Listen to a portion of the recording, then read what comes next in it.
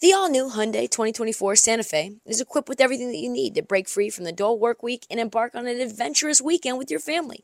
The all-new Hyundai Santa Fe's features, like available H-Track all-wheel drive, standard third-row seating, available dual wireless charging pads, ensure that you can take on any adventure.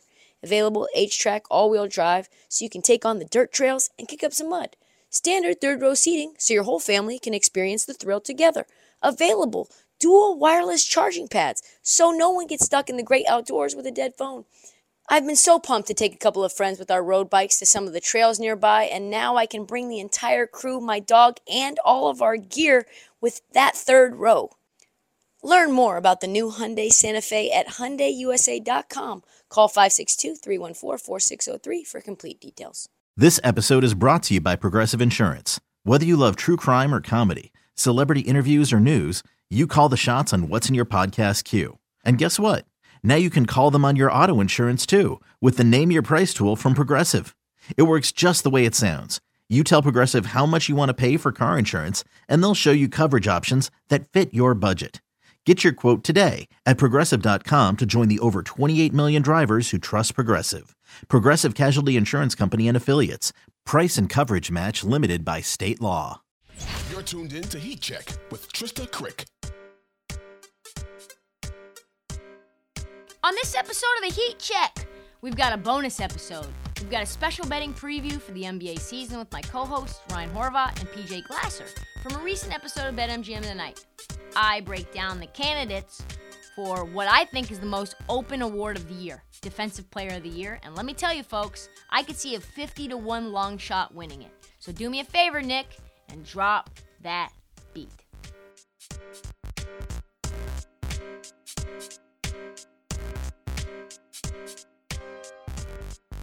I wanted to do something that is quite wide open and something that there's a lot of early value on. So tonight we're going to talk about the NBA future, to me, that is the most wide open. And by wide open, I mean is about as wide as the deep blue sea, about as wide as the Pacific Ocean. I could legitimately see a player at 60-1 or higher winning this award this year. So let's get into it. Defensive Player of the Year.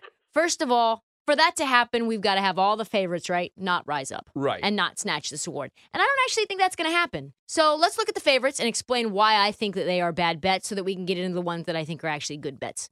Here's a look at the favorites. Rudy Gobert, plus 350. Not again. I don't think it's going to happen. I think that there's voter fatigue there, the perennial winner. I think he's going to continue to get used to the way that they play in Minnesota. And honestly, like, the defense has sucked. Yeah. Like, Minnesota's defense has been absolutely trash. It's actually worse this year than it was last year, and that's the reason that he came over. They've given up an average of 123 points to the Spurs and Jazz this year.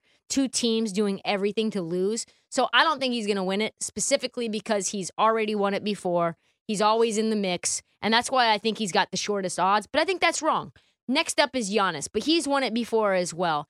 And I think Giannis could probably win MVP before he wins Defensive Player of the Year, because Giannis is putting up ungodly, obscene, just disgusting numbers offensively. He plays really good defense, but I do think there's voter fatigue for him as well. Bam, plus 650. I don't think so. If we look at the start of this season, he's not playing elite defense. Right. Like, that's just the case. He's got 4 blocks this year so far. The leader in the clubhouse has 16 blocks this year. That's my guy. So he's a great defensive player, but he's not, in the eyes of most voters as the best defensive player in the league. Like, I just don't think anyone sees him as that, considering that he plays 5 and he's actually undersized. He's 6'10" playing the 5. Like, he's really a 4. And maybe if he played the 4 and they actually had a big man that was a 7-footer that was a center, maybe then.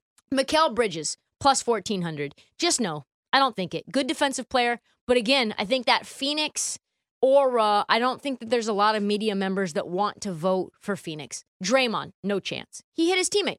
Nope. You can't win Defensive Player of the Year when you're lobbying for yourself, when your defensive numbers are declining. He's about as far from a knockout pick as you're going to get. He says he's the best defensive player in the league, and he'll come out swinging this year, but I don't think he's going to win Defensive Player of the Year. Evan Mobley. Yeah. Second-year pro for the Cavs. Really, really good defender. He's plus 1,600.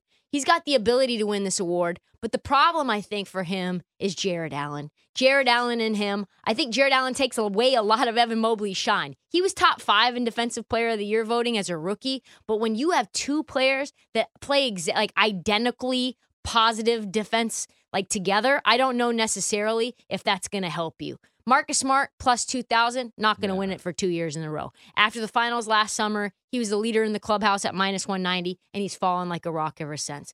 Anthony Davis, 20-1. Day-to-day Davis? Day-to-Davis? Come on, no. Rob Williams, out 12 weeks, plus 2,500. That would be my bet. That would be my bet if he wasn't out till December, March, April, May. Stop. Yeah, like Wyclef Jean said. Yeah. Ben Simmons, plus 2,800. Not even sure what to say about this one. He can't even play defense on the team that's asking him to play defense. So having cleared the board for all the favorites, who's left? Great value. Here's who I like.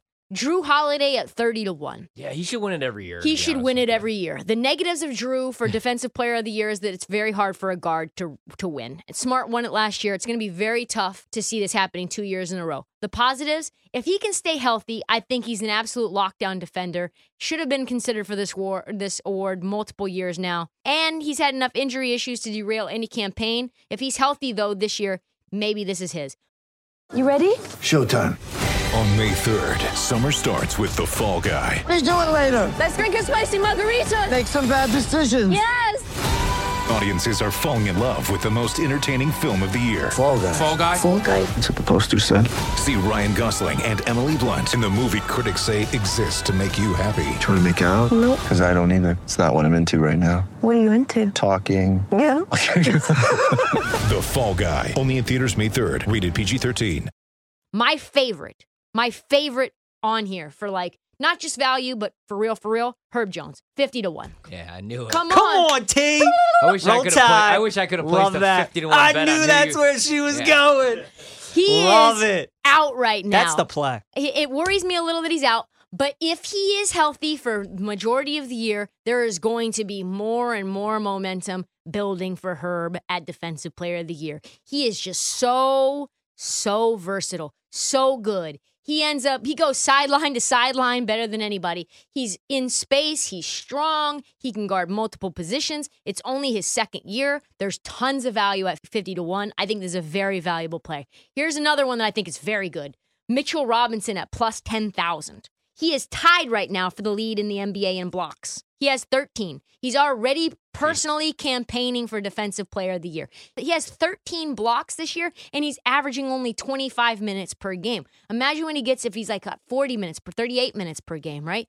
He's playing in New York City. If the Knicks end up really making a playoff push and they do well, Jalen Brunson really helps his campaign a lot. Thibodeau is talking about Mitchell Robinson being one of the best defenders in the league. So I really, really like this. You got the Times, you got the Post, you got the New York Daily News. All of those people have votes. All of those guys want their guys to get in. If that's somebody who you like, take them now because plus 10,000 is going to come and it is going to go. Another one, Patrick Beverley, plus 12,500. This is a real long shot. He's the only bright spot on this Lakers team. Defensively, he's been awesome. They have a top 5 defense right now, even though they can't shoot. He's a really good on-ball defender.